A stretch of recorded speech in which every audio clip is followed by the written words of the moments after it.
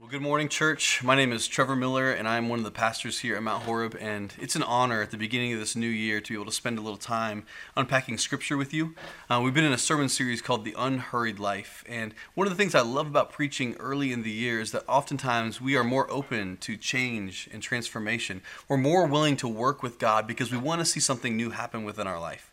So my prayer this morning is that we would have that kind of understanding, that kind of partnership with Him as He does His work.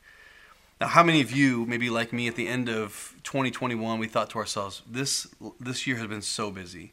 I mean, when 2022 finally comes around, we're going to slow things down a bit. Like we're gonna kind of mellow out just a tad, only to find out that all the hopes and dreams of that kind of life is not actually taking place. That this year is just as busy as the last year. As we've started this Unhurried Life sermon series, it's for this very reason. Because we begin with this conviction that God's intention for His creation was never for us or for it to exist in a busy, demanding, preoccupied, hectic, and exhausted kind of living. Rather, He has created everything with a cadence and a rhythm of sorts that would give way to healthy living and a beautiful life and conducive for the life that He wants for us. But too often, we find ourselves out of step with God. And there's one word that results, and the word is very simply this: hurry. Our life oftentimes looks like this. There's a lot of things that we do each and every day, a lot of things that we care about. Some things are a priority, some things just kind of find their way in, whether it's travel baseball or it's work, maybe relationships, family, COVID, of course, has followed us into this new year, or maybe it's social media. And what it ends up looking like is kind of like this. We try to just keep all the things in the air as much as we possibly can. And the longer we can keep them in the air, then the better things go. But that is the hurried life. Because all these things demand our attention always. None of it ever really falls away until it all falls to the floor. And so what I want to talk about today is, what does it look like for us to get away from the busyness and the hurry that too often crushes our souls? There are too many people I know who carry around busyness and hurry like a badge of honor. We walk around saying things like, I'm just so busy. I've got so much going on. And somehow that should translate into the fact that we either have a lot of money or very successful or whatever it might be. And let's be clear, this is not something to brag about. Living the busy and hurried life is actually the thing that for a lot of us, it's causing us to die this slow death. It's not something to brag about, it's something to be aware of and something to allow God to work within us. Here's a quick checklist that if you're like me, you might recognize you're living the hurried life. First, do you find yourself constantly multitasking? Check. Perhaps have you been too busy, and in so doing, you have found it hard to focus on and enjoy the moment that you're in? Check. Do you feel underlying guilt most days? Check. And when you look at your calendar, do you only see things that you don't want to do? Check. If you could check any one of those or say yes to any one of those, then perhaps you're living the hurried life and not the life that God wants for you. Now, to be clear this morning, this sermon that I'm preaching today is a sermon that I'm preaching to myself. I'm preaching to myself first and foremost because I am someone who has a very hard time turning the engine off from time to time, relaxing just a little bit. And so for me, this is something that I want God to work with in my life. I want to experience the unhurried life. I know it's not an easy thing to do.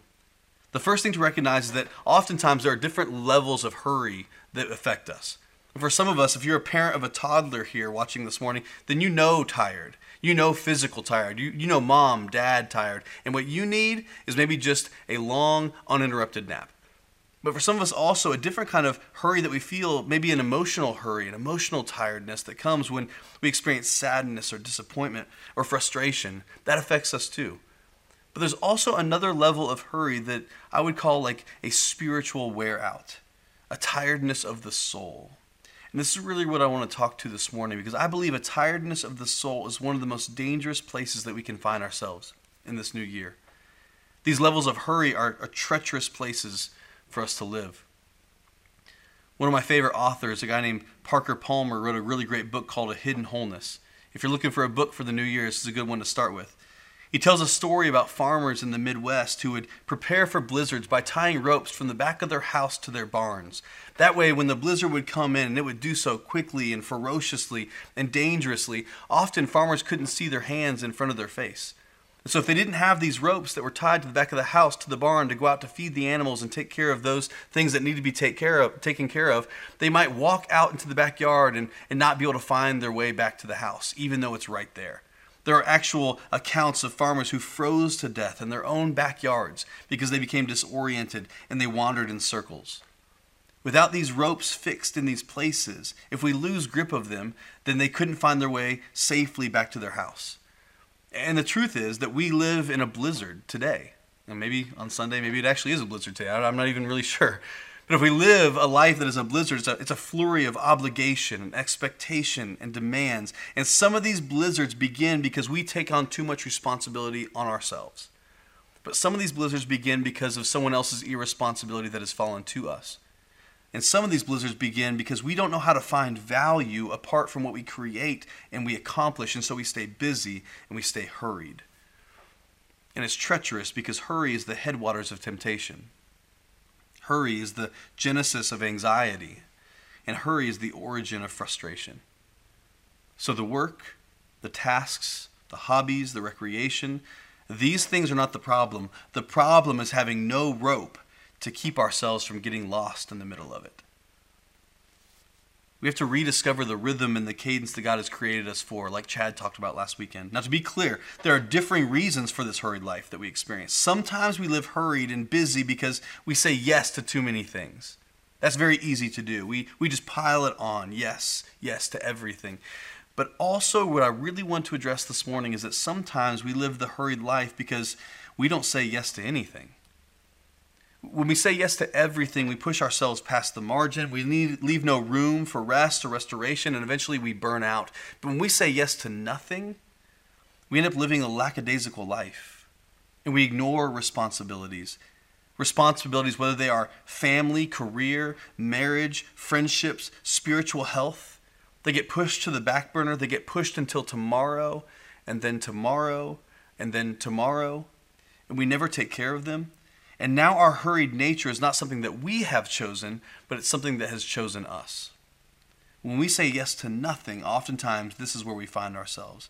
There has to be a sweet spot that we can discover between doing too much and also doing too little. The key is moving from a reactive life to what I would call a proactive life. A proactive life. The scriptures actually speak to the unhurried life a lot, and I think it's because it's something that God really cares about. It's close to his heart. So toward the end of Jesus' ministry, in Matthew 25, he actually tells a story that can help be a rope for us to make sure that we don't find ourselves lost, that we don't get disoriented, and that we don't find ourselves lost in the blizzard of things to do. Jesus is speaking to his followers using a parable, which is a story in the Bible that illustrates some kind of timeless truth. And here's what he says in Matthew 25, verse 1 through 5. Here's the story he begins to tell. At that time, the kingdom of heaven will be like 10 virgins who take their lamps and went out to meet the bridegroom.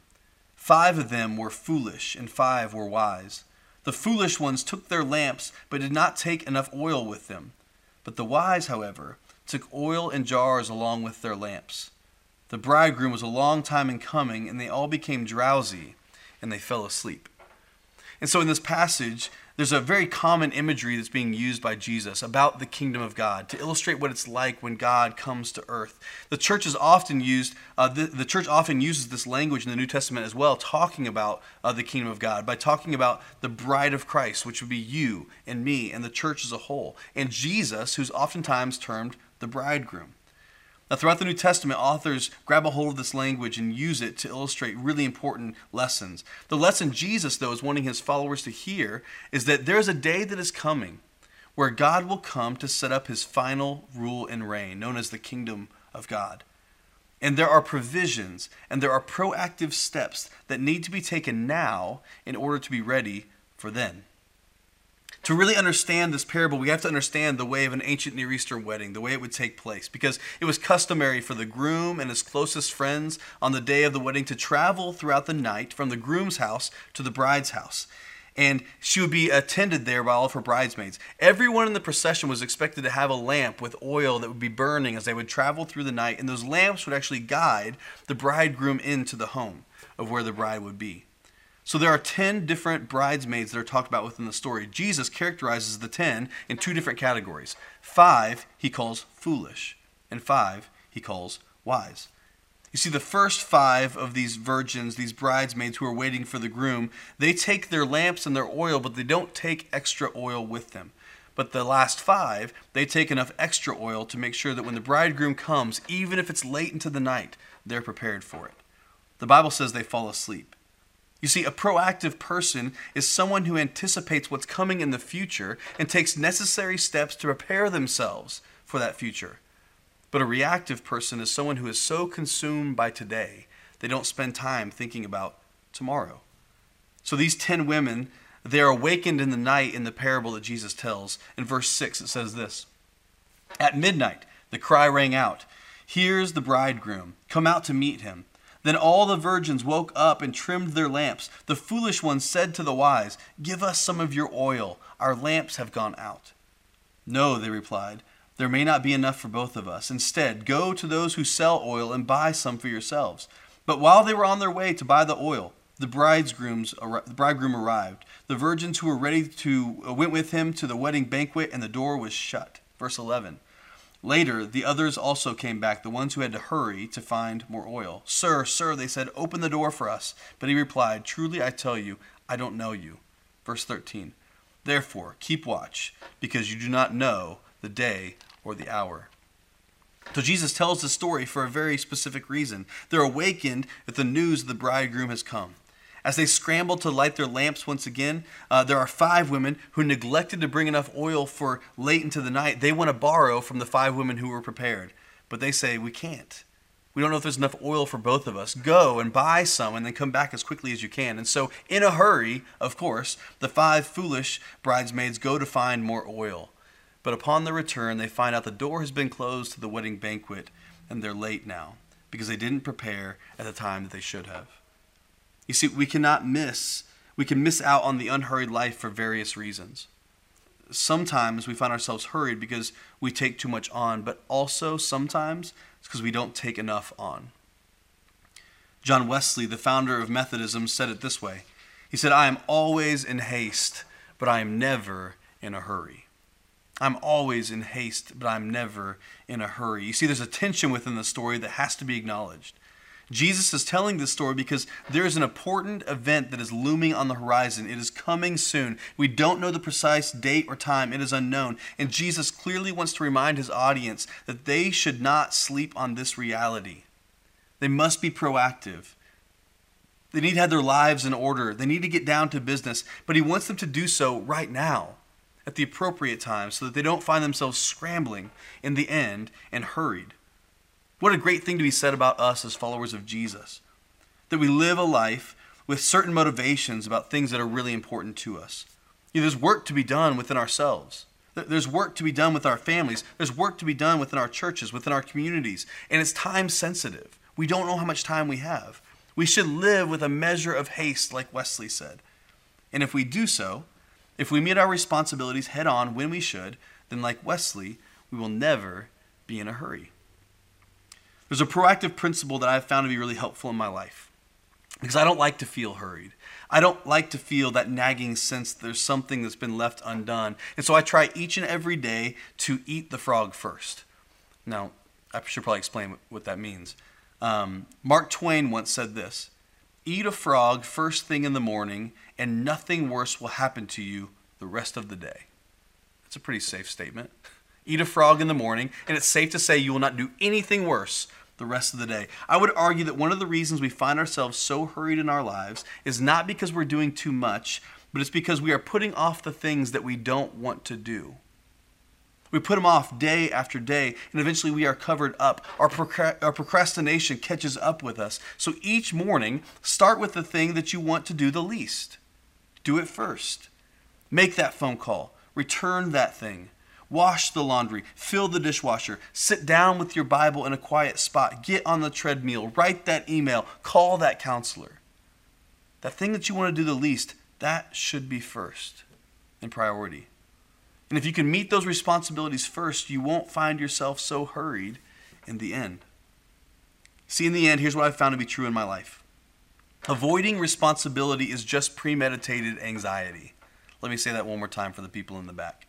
Avoiding responsibility is just premeditated anxiety. I've known many people in my life, people in my family, people that I work with, people that are very close to me, and oftentimes even myself. I have found that there are times where I dread doing the hard thing. And because I dread doing it, I put it off at all cost. Some of those most anxious moments of my life has been because I've refused to eat the frog first. It's kind of like this weekend. I've known since Thanksgiving that I needed to winterize my camper and the boat that we inherited from my father-in-law when he passed away. Both have been in my yard. Both have needed to be taken care of because it's going to be getting cold. My dad has warned me weekly, make sure that you winterize these things. Every time I leave my driveway, I look at them and I think to myself, I need to winterize these things. But for whatever reason, I've put it off over and over and over again. Had other things to do. It was too late at night, too cold outside, you name it. I had to go buy antifreeze. All the reasons why I shouldn't do it. But as you know, this cold snap has suddenly come upon us. So one night this past week, I decided I no longer had the luxury of waiting anymore.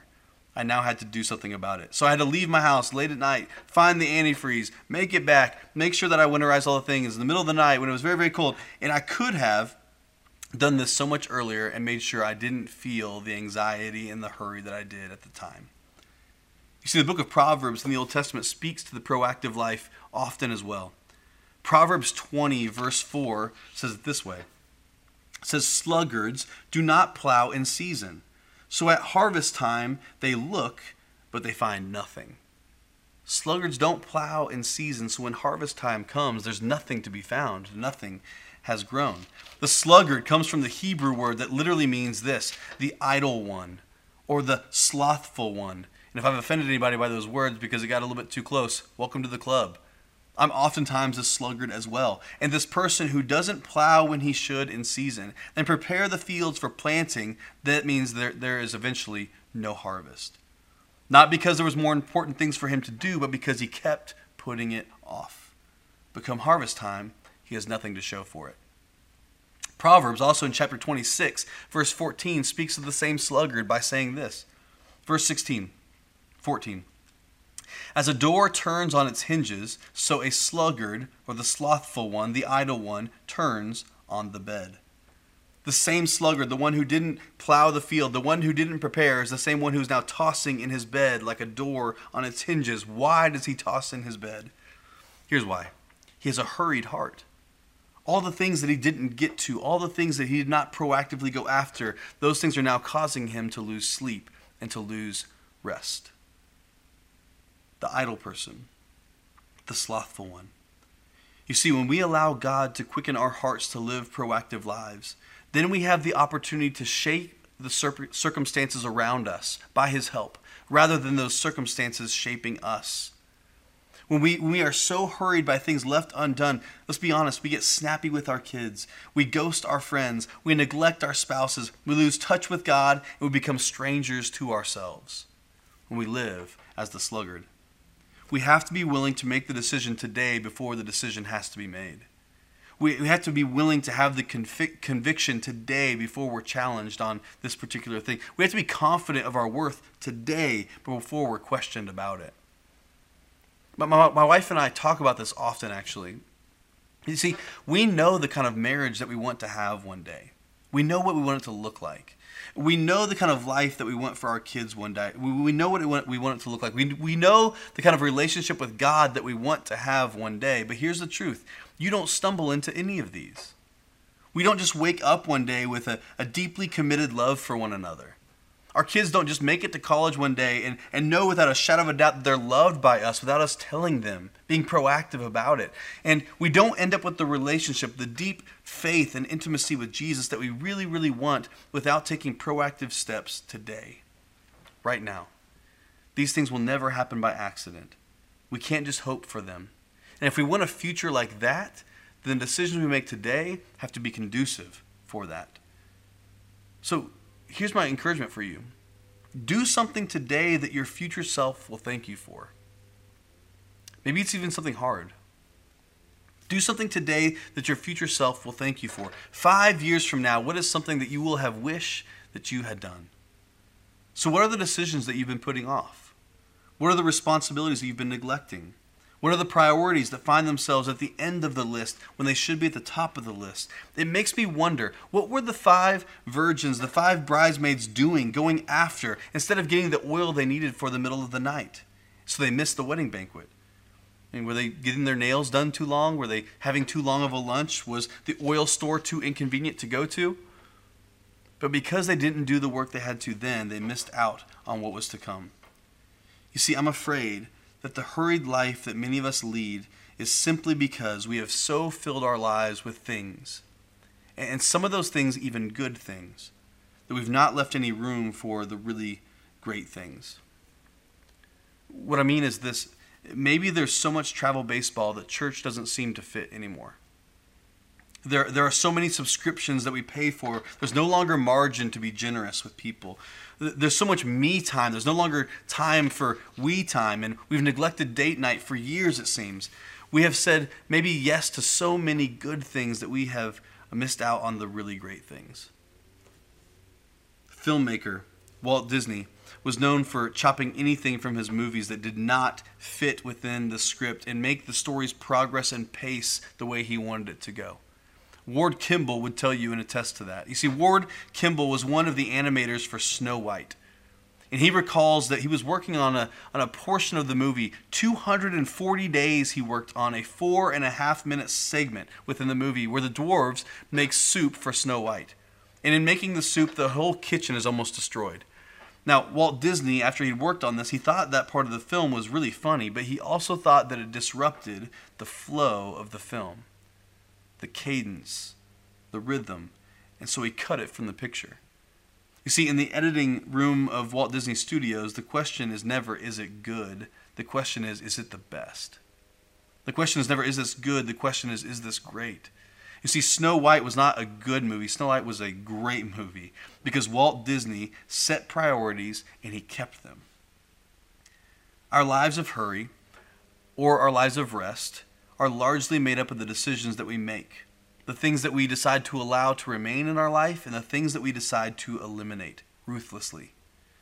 This morning, I want to introduce 2 different proactive steps that must be taken today to ensure that you experience the unhurried life tomorrow. The first one is this.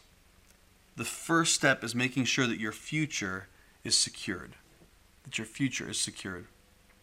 Here's the hard reality for every single one of us today. We are all going to die. In the end, our lives will all expire.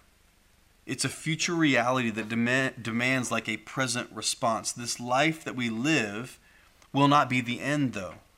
The story of the 10 virgins, these people within the story of Matthew 25 is really a story about everything, where life is headed. When our life comes to an end, will we have responded to the invitation that is given to us to this banquet, to this party, to be with Jesus forever? When your life comes to an end, will you have responded to this invitation? Will you have confessed your brokenness and received his forgiveness, his restoration? This is not something to push off until tomorrow because we are never promised tomorrow. Is our future secure? As the scriptures say this way, this today is the day of salvation. The single greatest thing that we can do, I would argue, to eliminate the existential hurry that may befall us is to make sure that we have placed our faith, our hope, and our trust in the resurrected Jesus Christ. If we know how the end goes, it causes us to have much less hurry in the life as we live it. You see, in the end, 100 years from now, the only thing that will matter will be someone's relationship with God. Is our end, our future secured? The second proactive step that must be taken today is this: making sure that our present is purposed.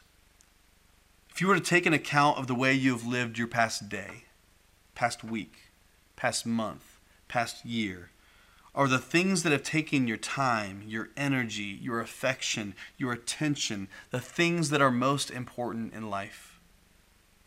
Or are they the kinds of things that result in a full life, a beautiful life? Or has it simply been scrolling on social media, climbing the corporate ladder, binge watching Netflix, Ubering children from sports field to sports field? Has that dominated your days? The truth is, it can be overwhelming in the moment to reprioritize. If you find yourself saying, I'm very hurried right now, it's already too late. To be able to eliminate hurry, you must first sit down intentionally. And here's what I would say to do. Make a priority list. First, make a list of priorities that your life now reflects. What does your life actually look like based upon how you're living? Are the things at the top of the list the things that should be at the top of the list? Are the things at the bottom of the list things that should be at the bottom of the list? Does it look like the way God would want to prioritize your life? Then, make another list. This list is how you would like your life to look. This list is about what God would want for you, the kind of cadence, the kind of rhythm, the priorities that God would want for a purpose life for you, so that you do the things that matter most. You see, some of us, we are so hurried because we do so many things. We're on this side of the spectrum. But some of us this morning, we do so little. We procrastinate so much that hurry simply finds us. In either way, it's not what God wants for us. There's a rhythm and a cadence for this life that we are to live into. I want you to know that this is not something that you can do on your own. All the things that we talk about during this sermon series is not something that you can just will yourself into, but instead, this is about a willful submission and surrender to God. God, you get to prioritize my life. God, you get to be the one who calls the shots. You show me where to cut. You show me where to add. And I want to invite you this morning to make that decision today. Would you pray with me? God, we confess to you this morning that too often we find ourselves living a life of hurry, a life of busyness that takes away from the things that are most important. Sometimes it's because we've said yes to too many things, but sometimes, God, it's because we don't say yes to anything. We just keep waiting. We procrastinate. We push things off to the last minute, to tomorrow, to tomorrow, to tomorrow, until eventually we don't have the luxury of doing it anymore. And it causes us to have an anxious and hurried spirit. So this morning, God, I pray that you would point out the places in our life, the places in our hearts where we are so hurried that you would like us to submit to you. I pray, God, you would help us to see the priority list. Help us to recognize the places where we have gone wrong. And I pray, God, you help us to reprioritize in such a way that you are number one. And the things that are most important are at the top. Father, help us to say no to the things we should say no to. Help us say yes to the things we should say yes to. We entrust it into your hands today and we submit our lives to you. We want to experience the unhurried life. And it comes from a partnership with you. And it's in your name that we pray. And everyone said, amen.